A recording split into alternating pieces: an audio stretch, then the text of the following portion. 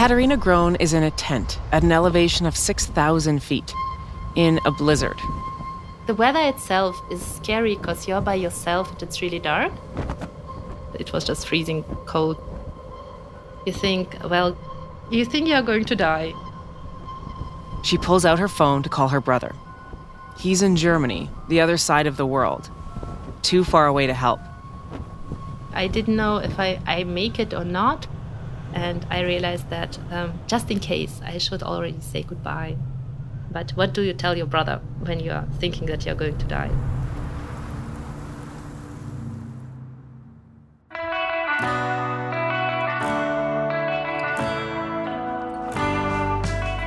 I'm Torika Cheri, and this is Tell Me What Happened, True Stories of Human Connections, an original podcast by OnStar.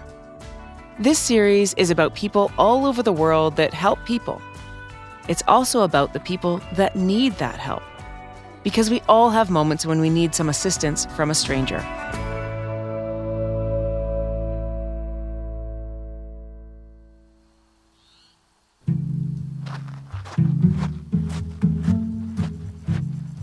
Katharina has a dream of completing the Pacific Crest Trail. It runs 2,650 miles, from the Mexican border to the Canadian. The PCT, as hikers call it, is a test of endurance that takes 4 to 5 months. Completing it is a badge of honor for serious hikers, but by her own admission, Katharina is not, at least initially, a serious hiker. Before I did the PCT, I had one hiking experience, which was not as hard as the PCT. It was basically a walk through the park. I have never slept in the forest in a tent by myself. It's fair to say she may not have been fully prepared for what she's about to encounter. I went on YouTube. This is the main place where I got my information from. I saw how people managed to do it. Managed to do it. That's a good way to phrase it. You see, the PCT is long and it's technical. You don't conquer it. At best, you manage to do it. It's sad that the PCT is the hardest one. It was something where I thought if I achieve that, then I will feel so strong. And afterwards, I can just do anything. She starts in Campo. It's a small town on the United States-Mexico border. But hiking in Southern California is an eye-opener for a hiking novice from Europe. My sleeping bag, which was perfect for Spain, but didn't work out on the PCT at all. So basically, the first month, I almost froze to death every night. Hiking the PCT also means dealing with a different kind of wildlife than she saw back home. When you're hiking through the desert, you meet a lot of snakes. So if you're afraid of snakes, you should probably skip the beginning, the first 700 miles. Afterwards, you go into an area where you have a lot of wild cats that can eat you alive. Poisonous snakes and hungry mountain lions rank second and third on the list of animals that hikers should worry about. The top spot belongs to something a little bigger.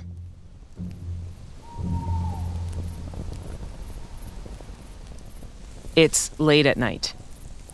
The branches overhead block out any light for the moon or the stars. The last embers of the fire are burning low. Katharina's lying in her tent, waiting for sleep to take over her exhausted body. I turned around and there was a bear 1 meter in front. I will never be able to tell you how close this bear was. But I think I felt his breath. So I started screaming. And the good thing is that I learned all I needed to know on YouTube, so I knew I have to be loud. Look, I'm not saying online videos are the best way to get your wilderness survival tips, but in this case, what she learned was right. If you encounter a bear in the woods, be loud, make yourself look big, and make sure you give the bear an avenue to escape. So if you're camped beside a lake, don't put the bear between you and the water. Move sideways so it will have a clear path to get away.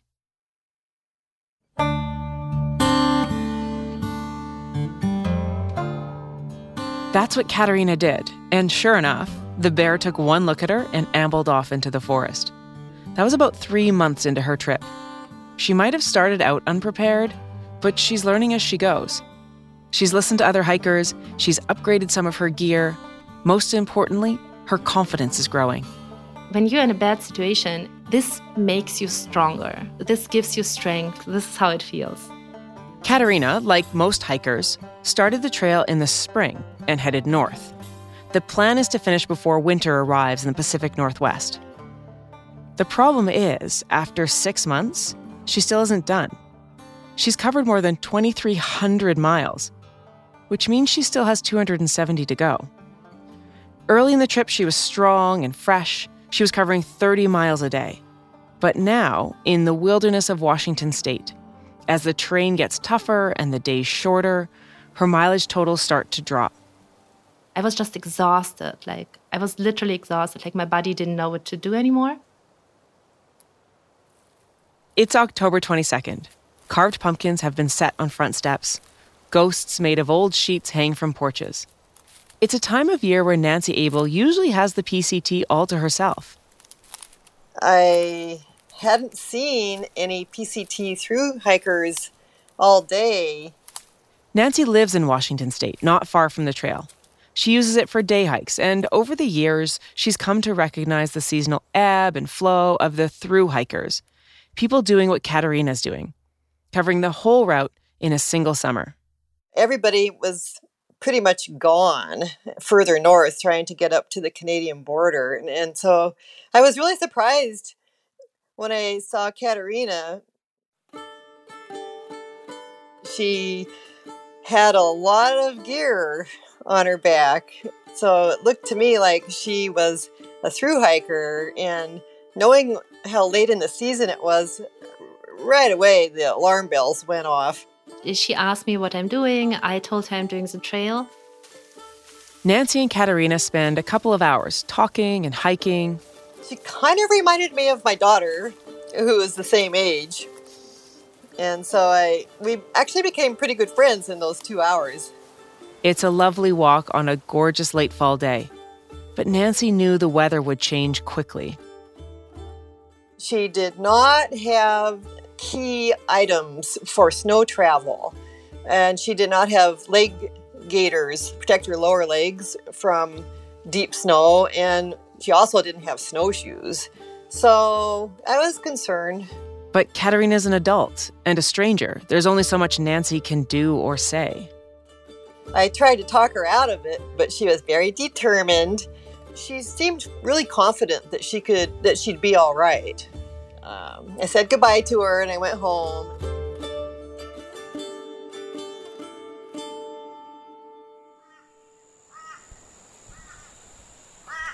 The next morning, Katharina keeps heading north.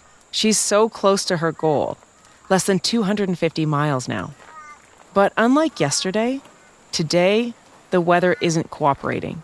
It got cold, but it gets cold on trail, it gets wet on trail. You kind of go through with it, right? You don't stop only because it gets a little bit harder, right? So this is what I did. I just didn't stop. I just continued. The next day, and then the next, the weather doesn't improve. Every day she covers fewer miles, and she's alone. It's as if every other hiker has called it quits.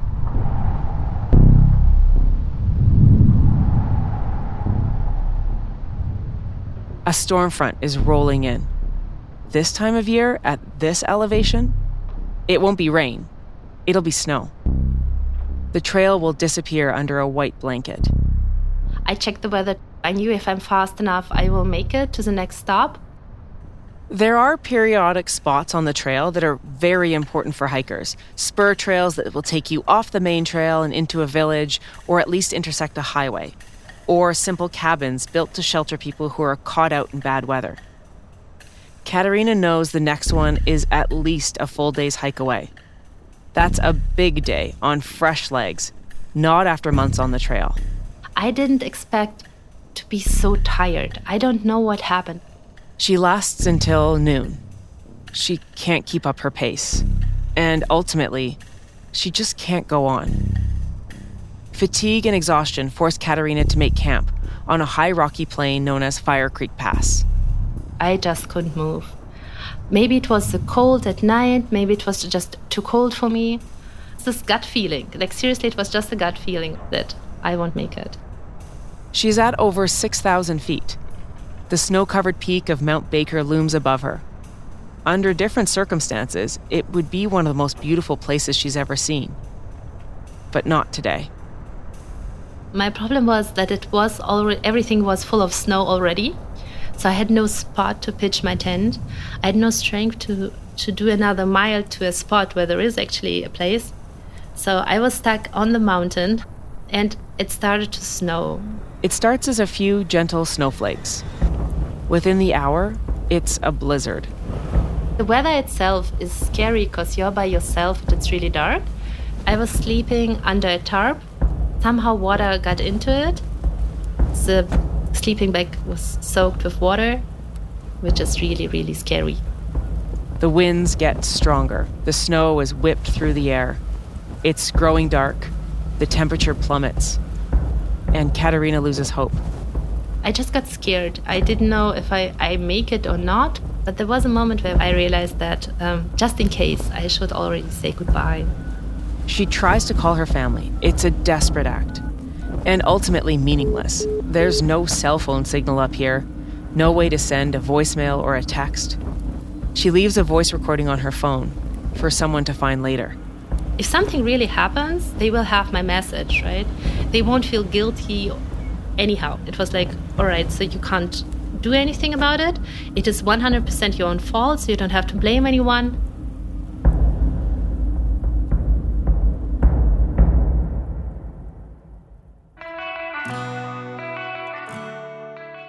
This is Tell Me What Happened, a podcast created by OnStar to showcase how important a human connection is when you need help, whether you're driving through a crowded city or hiking alone in the mountains.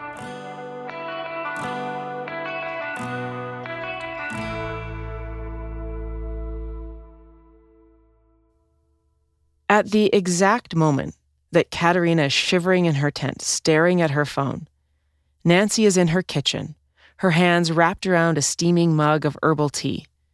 It's been a full week since her brief encounter with a young hiker on the trail. And yet she can't stop thinking about her.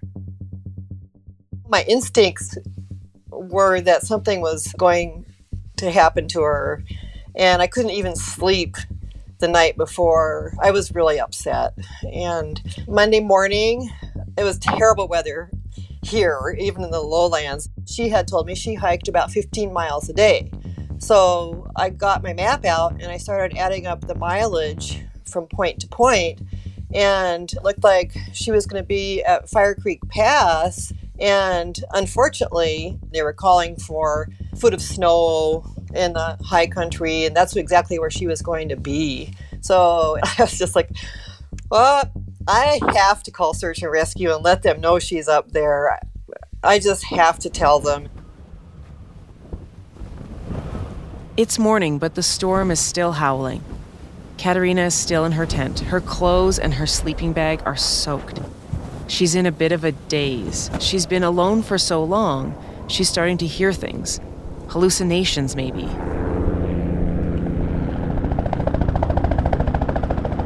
She rushes out. But there was this one moment where the sun opened up, where the clouds opened up. The little weather window opened, and so they were able to fly down close enough to where they actually saw her tracks in the snow. And then I saw them, and in the middle of nowhere, there's a helicopter with two guys who look like a rescue team. They could not land where she was because it was too rugged. There was not a good place to set the copter down, so they had to fly down about a mile. This was the moment where I tell myself, run or you're going to die. The helicopter's blades whip snow into the air. The rocks are slippery and jagged, but Katharina runs towards it as fast as she can. Don't know how to describe it. A life-changing moment. From the air, all Katharina can see is the tattered remains of her tent and the footsteps she's left in the snow. They would have risked their lives to just save someone. And this is something I learned from those guys. It doesn't matter who you are. It doesn't matter how much you achieved in your life so far or going to. You are important just because you are a person. So thank you. Katharina has frostbite on both of her feet. She's severely hypothermic. But she's safe. And without being told, she knows that there's only one person who could have possibly known how much trouble she was in. The sheriff called me and he said, "We have her." Sorry, I get emotional when I think about it. She actually picked me up at the station and asked me if I want to stay at her place. And I said yes. We hugged each other, and the pilots, they were just so happy. Katharina stays with Nancy for 2 weeks until she's ready to fly back home to Germany. But it was really fun having her at my house, and I took her around to some local places and showed her around a little bit, and she got to kind of rest and get her strength back. It was just like being part of family. I owe her a lot. Katharina Gröne is alive because Nancy Abel spent 7 days thinking about someone she'd known for just 2 hours, a stranger she met on the trail.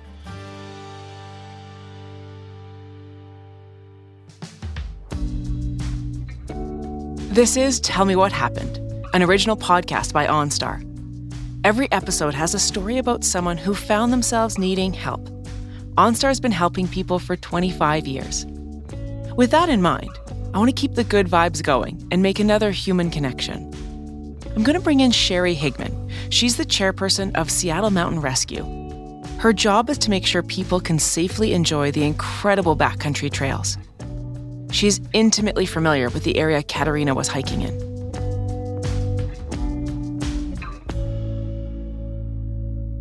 Out near Glacier Peak in that part of the PCT is pretty intense. There's a lot of elevation gain and loss, so it's pretty strenuous. And the peaks are rugged. You're oftentimes in old-growth forest, and there's just like moss dripping off of your environment. And then you're, several hours later standing on top of a ridgeline with these vast mountain ranges out before you.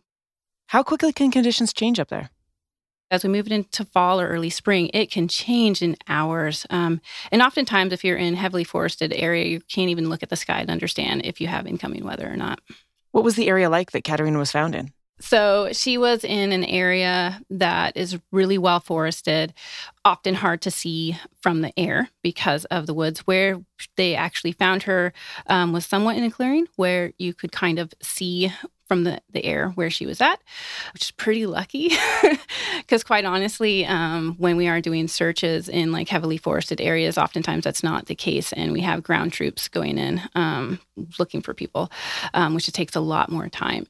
What's nice is she was on a trail. We kind of had a rough idea where she might be, which does narrow down the window. But there are often times when we're scouring for days looking for people off trail. Well, Katharina hiked the trail for miles, without any major issues. So then where did she go wrong? How did it go so quickly to life or death situation? Looking at the forecast and understanding the weather systems that move into the region in which you're traveling in will take you a long way, especially since we're in a maritime environment. Though, we have more milder climate, the weather changes quickly and it's really wet. And so all of a sudden you can end up in a storm, whether it's snow or rain, and be absolutely drenched. What's the general rule for search and rescue? Because it kind of was responding on Nancy's hunch. I'm assuming that's not the norm. It's not the norm, but it does happen. And quite honestly, if we're getting a call out, we'll go. We look at urban settings. Oftentimes, if somebody's missing, it's like you have to wait 24 hours. But for us, sometimes it's within hours. And we're like, all right, here we go. Let's rally the troops. How common is it? For a rescue like that, we probably get a couple a year that are that sort of resource intensive. But as far as how often do we get called out? In King County, we had, I think, 87 missions last year. So roughly one every 3 days. Wow. Yeah, so often. Well, Katharina wasn't calling for help, but what would you recommend if someone wanted to call for help and they needed help in the backcountry? Oh, for sure. And so what's really awesome about the world we live in today is we frequently do have access to service out in the middle of the mountains. And so with that Call 911. If you have service, call 911. What that gets you is gets you help immediately. Also, it helps us triangulate where you're at, which is pretty cool. Like the technology can do that. But where she's at, there's no service out there. What we recommend folks use is what's called a personal locator beacon. That is basically, it's a call for help. And so there's a button on these devices. You hit the SOS button. A signal gets transmitted up to satellites, and that gets deployed out to typically military stations, and help gets on the way. So if you're in a location, you may require air rescue. You don't have one of these personal locator beacons. How do you track detention? Oh, yeah. So, I mean, if you can get into an open space, get in an open space, because it just is much easier for us to see from the air, and that is ideal. Other things you can do is have one of those little mirrors, like just a mirror, so you can like signal a helicopter from above. And then the other thing is wearing bright clothes. That helps a lot. So what should someone be equipped with now, broader, not just the gadgets? What should someone be equipped with if they're taking on the PCT? Oh, yeah. If you're taking on the PCT, one, I applaud people that do that. Like, that's it's a lot of effort. So it takes a lot of planning and a lot of digging. And so I think the biggest thing is having a plan and leaving that plan with somebody. And so that way, if something goes awry, you have somebody that's looking out for you and looking to see when you come back. And so on that plan would be, your entry point, and so your trailhead, what your planned route is in addition to the destination. So at least we can, hone in on where you might be. And then what you're wearing, because that, again, allows us to ask passerby. It's like, hey, did you see a person wearing this bright pink jacket? And the final thing that's really key is what time do you plan to be out? Because that way it gives us an idea of how fast you might think that you'll be traveling.